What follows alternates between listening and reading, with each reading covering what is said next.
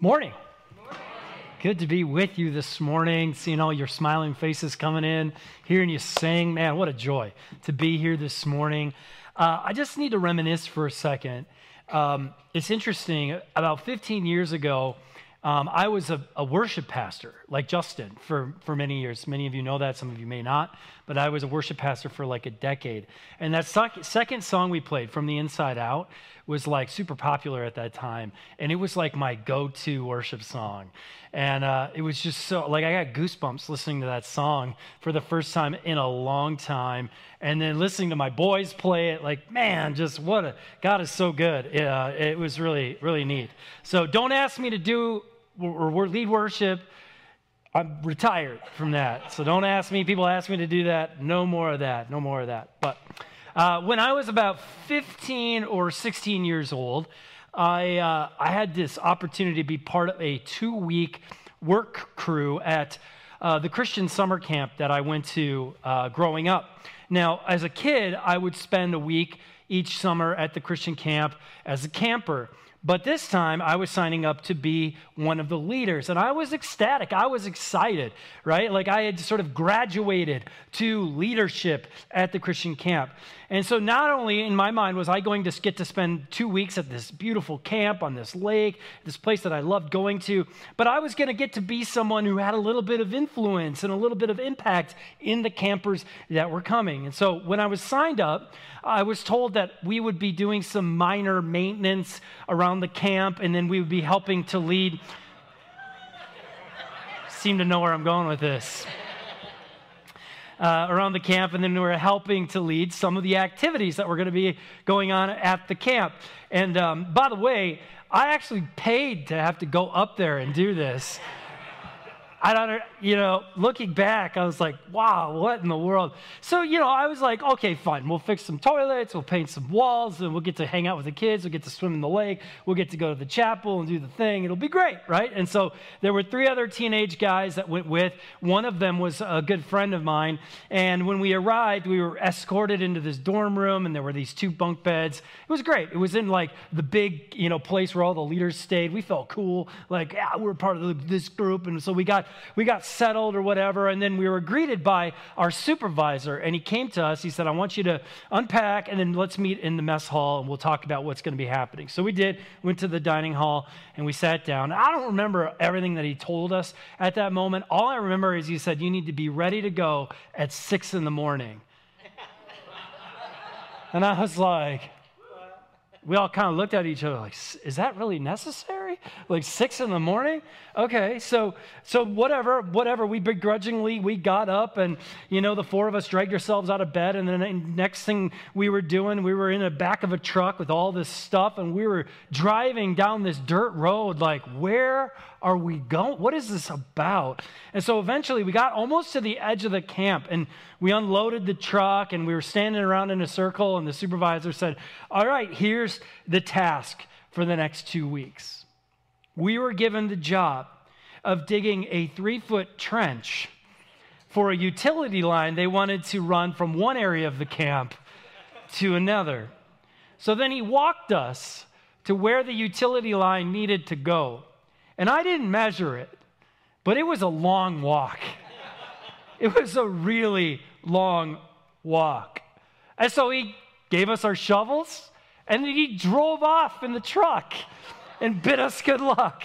Now, by mid-afternoon that first day, we had barely even scratched the surface on how far we had to go. I mean, we had to go a long way. And then I just remember by evening, we were absolutely beat. We were covered in mud. We were blistered. The 4 of us had just wondered, what in the world did we just get ourselves into, right? For the next week, we simply woke up, we ate breakfast, we jumped inside the bed of that truck, and we dug a trench. That's what we did for an entire week and a half. And in the evening, we did have a little bit of downtime where we could hang out with the rest of the camp, but we were so tired, it didn't matter. We just went to our bunk beds and laid down. Now, needless to say, what I had imagined this camp experience would be like for me, and what it actually was, we're light years apart. Never in a million years would I hope that that's what it would have been. I was hoping for fun in the sun, and playing some games and painting a room or two. Instead, what I got bordered on breaking child labor laws. I mean, it was brutal. And I got to thinking this week that participating in God's mission can often be like this. Right? Like, if you've ever decided, you know what, I want to follow the call of God in my life. I want to participate in what God is doing in the world. What you often imagine that work will be like can actually be very different in real life. I mean, maybe you've experienced that before. Yeah, I remember going on a mission trip to Mexico, and we were excited, and we got there, and they showed us we were going to stay. And I was like, there's no way that any of us are ever going to sleep the next 4 nights. It just wasn't what we expected. And yet, for some reason, it was an amazing experience. But you've experienced that, right? Or you've jumped in to participate in what God was leading you to do, and then it just wasn't quite what you had expected. You've been there before? Or it just didn't quite meet your expectations. As I read our passage today, I realized, nobody understood this better than Paul. Nobody. So with that in mind, grab your phone and your Bible and turn with me to our passage today. You can open up the YouVersion app and follow us along, or you can go to chapter 14 of the book of Acts in your Bible if you have that with you. So just as always, I want to give us a little bit of a recap as to where we've been up to this point, just for context. Paul and Barnabas have been making their way through a number of different cities. And I'll show it on the screen, the kind of a map of where they've been. They started in Seleucia and Syria. They moved to Cyprus. They made their way up to Pamphylia and then into Galatia. Their last were at Antioch in Pisidia. They moved west to Iconium. And then they get chased out of Iconium and they head south to this town called Lystra. Now, if you're kind of like, what am I looking at? This would be modern day Turkey, okay? If you're just kind of like looking at it, it is modern day Turkey. That's where they are in the story. And they go to Lystra, and that's where we're going to pick up the story today. And it's important to note that as Paul and Barnabas make their way through each of the cities, they're always encountered by two things. The first thing is there's always a group of people that accept what they're talking about. They accept them. They love it. They want to hear more. And there's also a group of people that completely oppose what they're saying. They don't like it. They don't want anything to do with them. And it's important to note that because what happens is that because some people like them and some people hate them, they have to constantly make decisions about what the best next move is for them. When they're in Iconium, things get kind of nasty, and so they decide, you know what, it's best for us to leave so we can keep spreading this message. And so they go to this town called Lystra, and things don't get any better. Let's pick it up. Acts chapter 14, verse 8. While they were at Lystra, Paul and Barnabas came upon a man with crippled feet. He'd been that way from birth, so he had never walked. He was sitting and listening as Paul preached. Looking straight at him, Paul realized he had faith to be healed. So Paul called to him in a loud voice, "Stand up," and the man jumped to his feet and started walking. Now, these sorts of miracles weren't uncommon among the apostles. It wasn't super common. In fact, it was rare, but it wasn't completely uncommon. We see Peter have a similar instance of miracle working and healing in Acts chapter 3. He does it again in Acts chapter 9. These men are armed with the Holy Spirit, and so himself, Paul, is able to bring healing to the crippled man in Lystra because he recognizes this man has faith, and the Holy Spirit wants to bring him healing.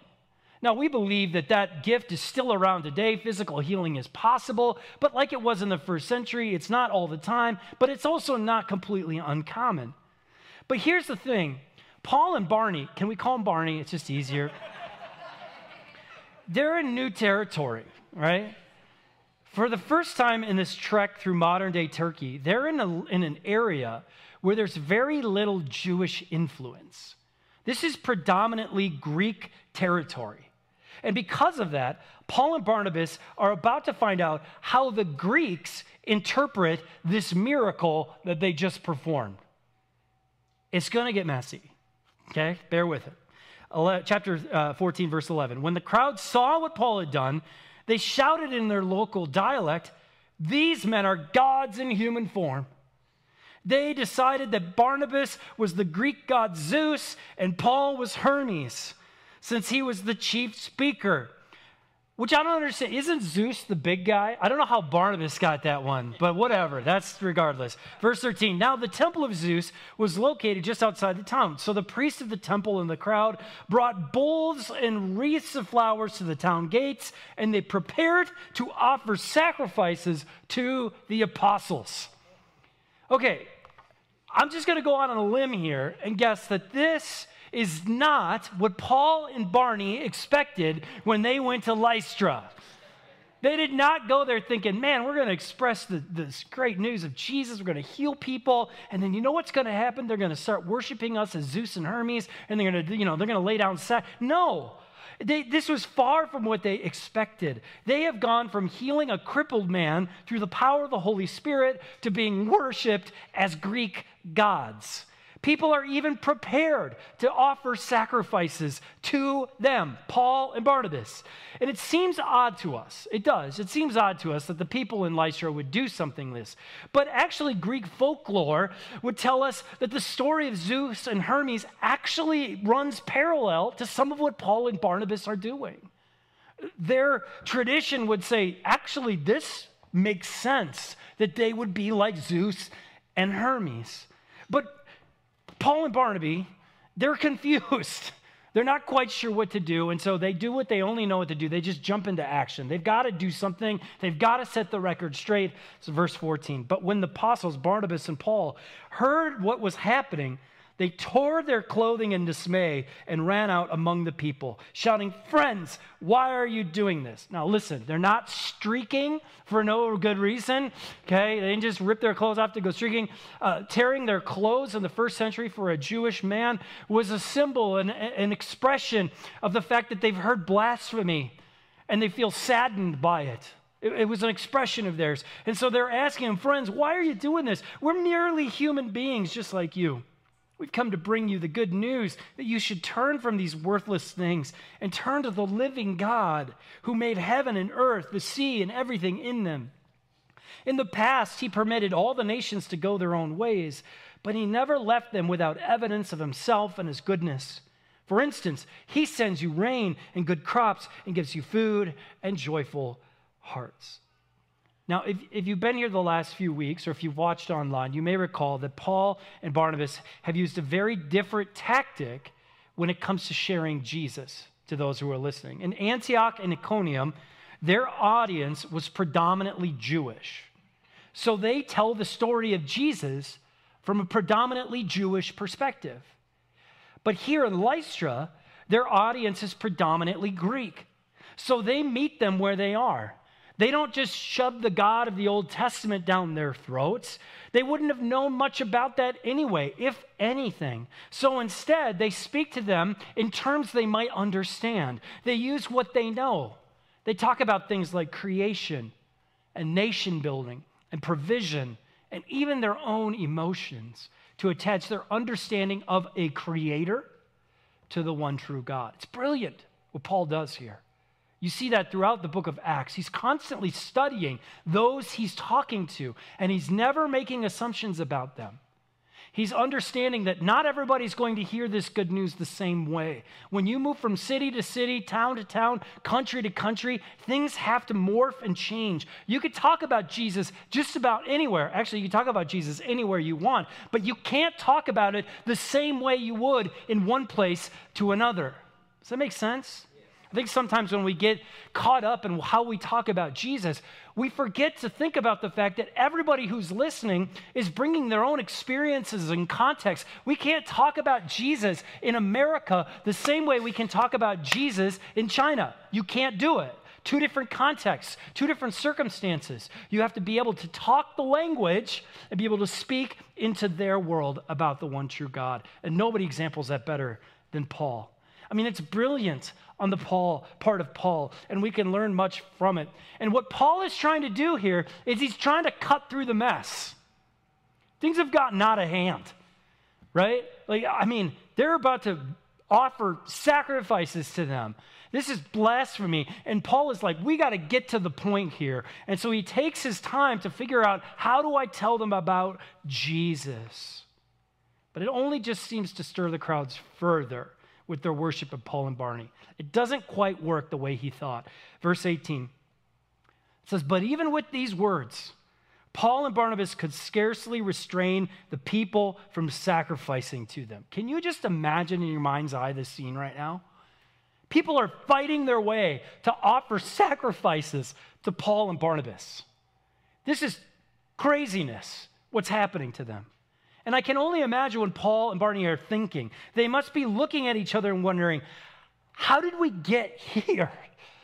Like, we set off a few months ago and we were gung-ho, we're going to bring the world, we're going to be Jesus to the world. And now, how did we get here? And how do we get out of this mess?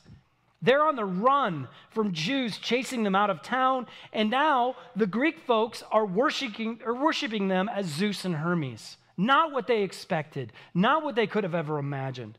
But if that weren't enough, things are actually about to get a whole lot messier for Paul and Barnabas. Verse 19, it says, then some Jews arrived from Antioch and Iconium and won the crowds to their side.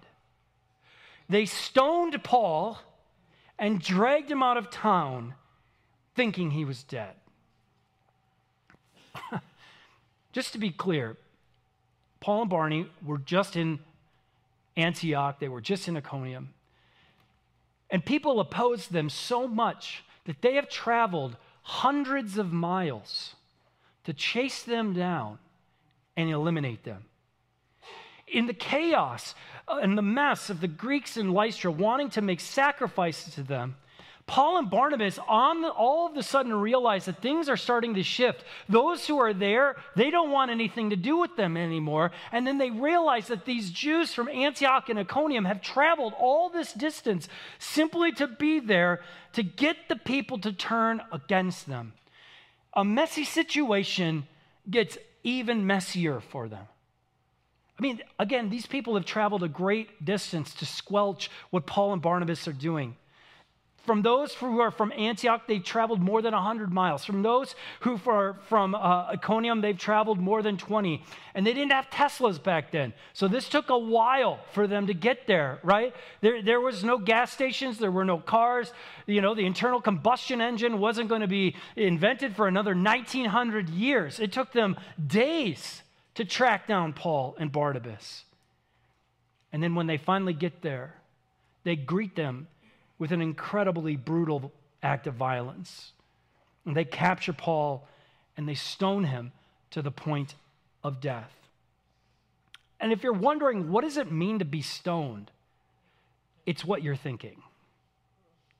It's people gathering around you, throwing rocks they can barely hold up in whatever direction they can to make the most graphic impact on your body.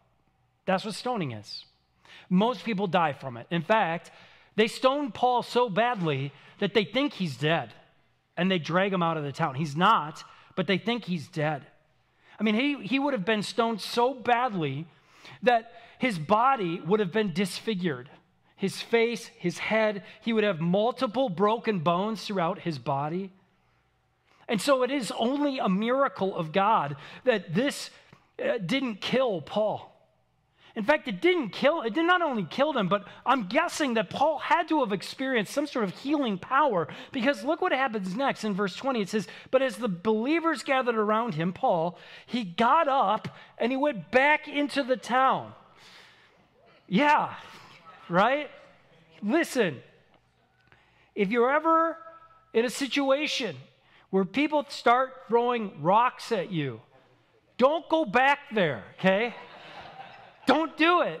And yet Paul does. I don't really know why, other than the fact that I'm sensing that Paul is a little bit of a stubborn man and wants people to understand that he's not going to be pushed down. But eventually they do leave, and they go to Derbe, it says. Listen, I turned 44 this last Thursday. And you don't have to. No, it's not why I'm telling you. No. Yeah. I turned 44, which is exciting. But here's the deal about me. If I stub my toe, I am out for like a week, right? Like, that's it. I'm not going anywhere. I can't do anything. Paul has been stoned almost to death, and he gets up and he moves on. And it got me thinking, like, first of all, why doesn't Paul just go, that's enough, like, whatever, I'm moving on. I'm going back to Tarsus. I don't want anything to do with this anymore. This is ridiculous. He doesn't even go to a hospital. He doesn't even go get care, at least not that we know of. He just goes back into the city, and the next day he and Barney, they take off, and they go to the next city. What is it about Paul? What does Paul seem to understand about what he is into that keeps him moving along? And then it dawned on me, you see, Paul understands something that some of us forget very often, and that is that mission work is often messy work. He knew this going in. He knew this was not going to be a cakewalk. He knew, I'm going to get beat up. I might get killed. I might lose everything. But you know what? I would rather participate with God in the mess than not participate with God at all.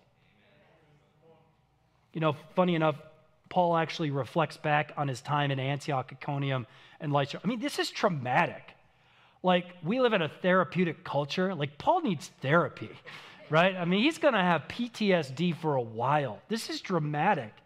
But he writes to his young leader, Timothy, and he reflects back on this. And in doing so, he reminds Timothy about the messiness that occurs when you start to participate in God's mission in the world. He writes this in 2 Timothy 3. He says, you know all about how I was persecuted in Antioch, Iconium, and Lystra, but the Lord rescued me from all of it. And then he says this, listen carefully. Yes, and everyone who wants to live a godly life in Christ Jesus will suffer persecution. You know, Paul's experience in Antioch, Iconium, and Lystra, it is legendary. I mean, this guy, like, he should have a comic book written about him. Paul understands, though, that this is par for the course. If you're going to follow Jesus, if you're going to participate in God's mission in the world, it's going to get messy. Things are going to get messy. And Paul says, everyone, not just some, but everyone who wants to live a godly life in Jesus Christ will suffer persecution. Now, persecution can look a lot different, and we know that in our 21st century world. But here's what I'm learning. Mission work is often messy, but here's the thing. If we're not in the mess, we might not be participating in God's mission. If all that we dream of is a safe, sterile, put together world that we can walk around in easily, I'm not sure that we're actually participating in what God wants us to do. Because Paul says, if you want to participate in what God's doing in the world, you will face persecution. You will get your hands dirty. You will have to dig 3-foot trenches for 100 yards. It's going to happen. Last week we talked about this idea of that there is only one risk worth taking every single time, and that is the risk of participating in God's mission. And take that risk. Move in the direction that God is leading. And if you do not be surprised when things get messy. Expect it, anticipate it, don't be surprised by it. And whatever you do, don't walk away from it. Embrace the mess. Pursue the things of God's kingdom in this world, and you are bound to experience some pushback, some opposition, some hatred. Things are bound to get messy. In fact, it should come as no surprise to us. I mean, these were Jesus' words in Matthew chapter 10. He says this to his disciples. He says, don't imagine that I came to bring peace to the earth. I came not to bring peace, but a sword. Now, sometimes we think, holy smokes, Jesus, like that seems awfully controversial. Peace on earth, goodwill toward men. And yeah, Jesus did come to bring inner peace. But also, he made it very clear that the message that he's coming to bring is going to cause division. It's going to divide families and friends. It's going to divide countries. It's going to divide nations. It's going to divide people. But it's the only method by which God's kingdom continues to expand in the world is when people like you and me who follow Jesus go, I believe in justice. I believe in compassion. I believe in grace. I believe in mercy. And the world needs to know it. And I know it's going to get a little messy, but I would rather participate in God's mission in the mess than not participate at all. And when the church decides to do that, things begin to move.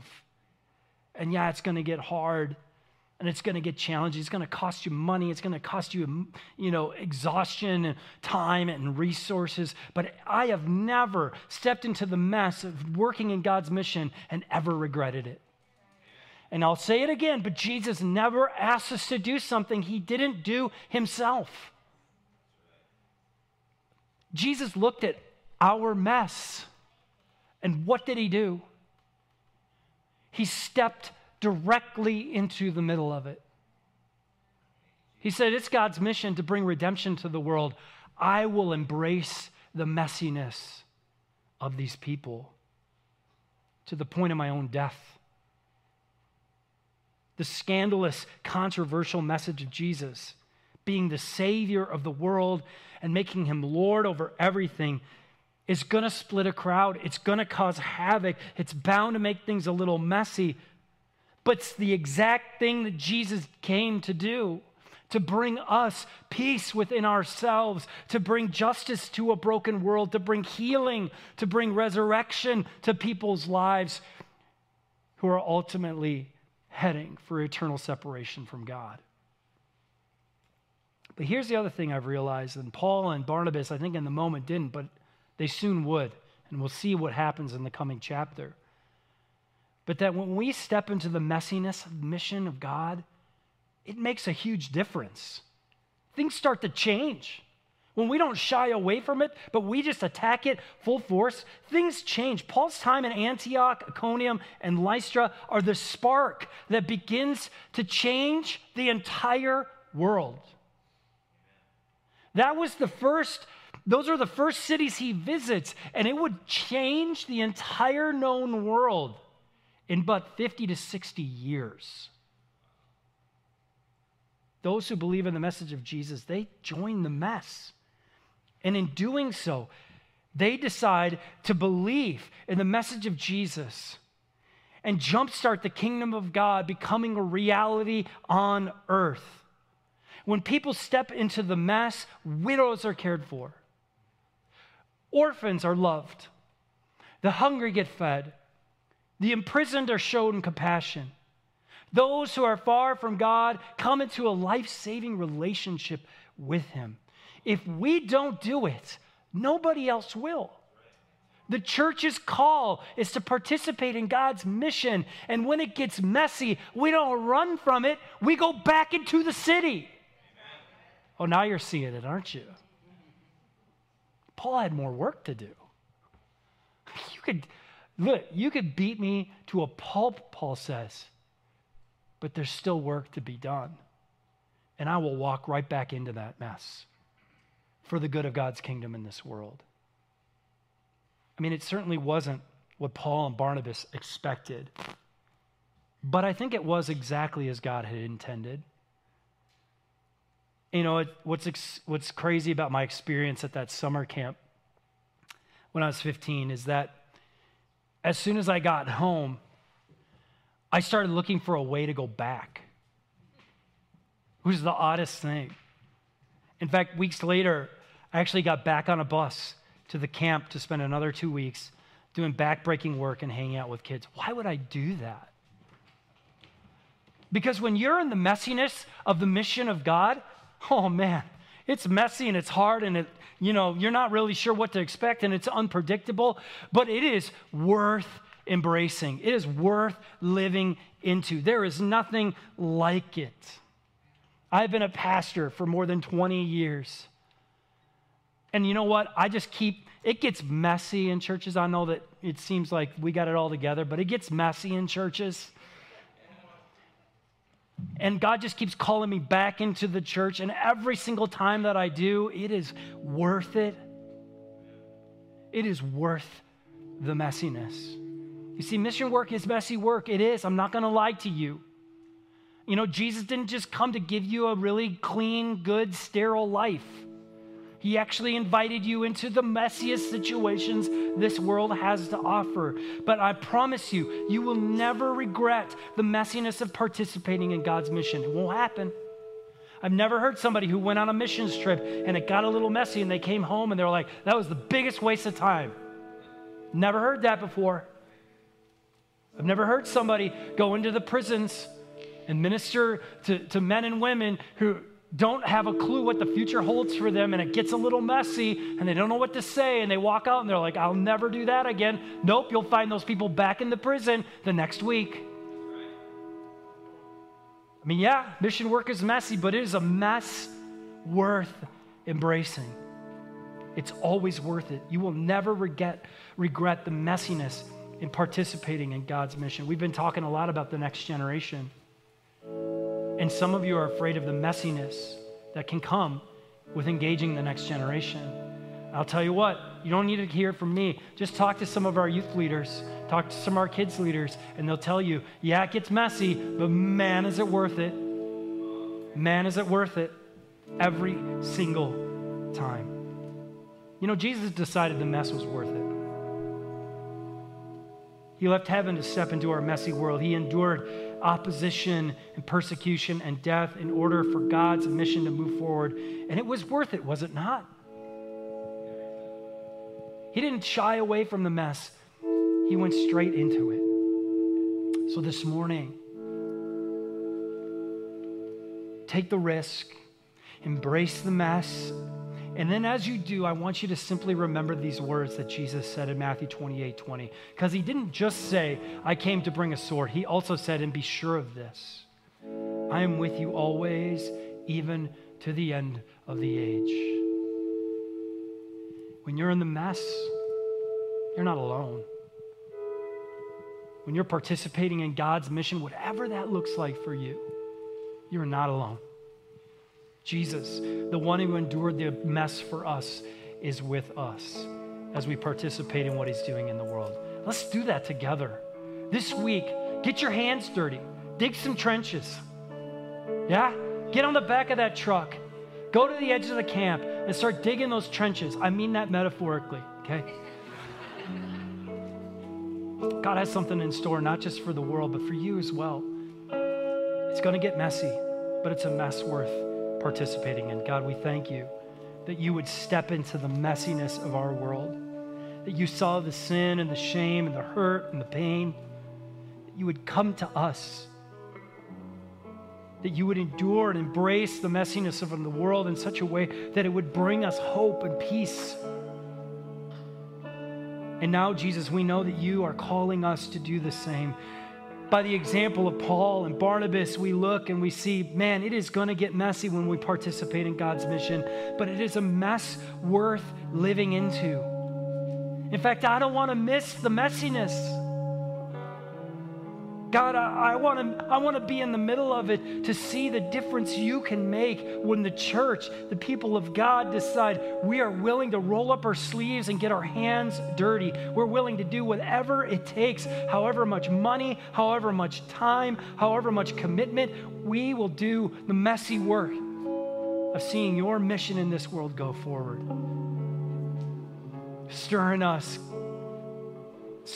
Holy Spirit, desire to want to step into the messiness of this world in an effort to see your kingdom come on earth as it is in heaven. Jesus, we thank you. We thank you for going to the cross to deal with our mess, to giving us the hope of new life through your resurrection. And it's in your name we pray. Amen.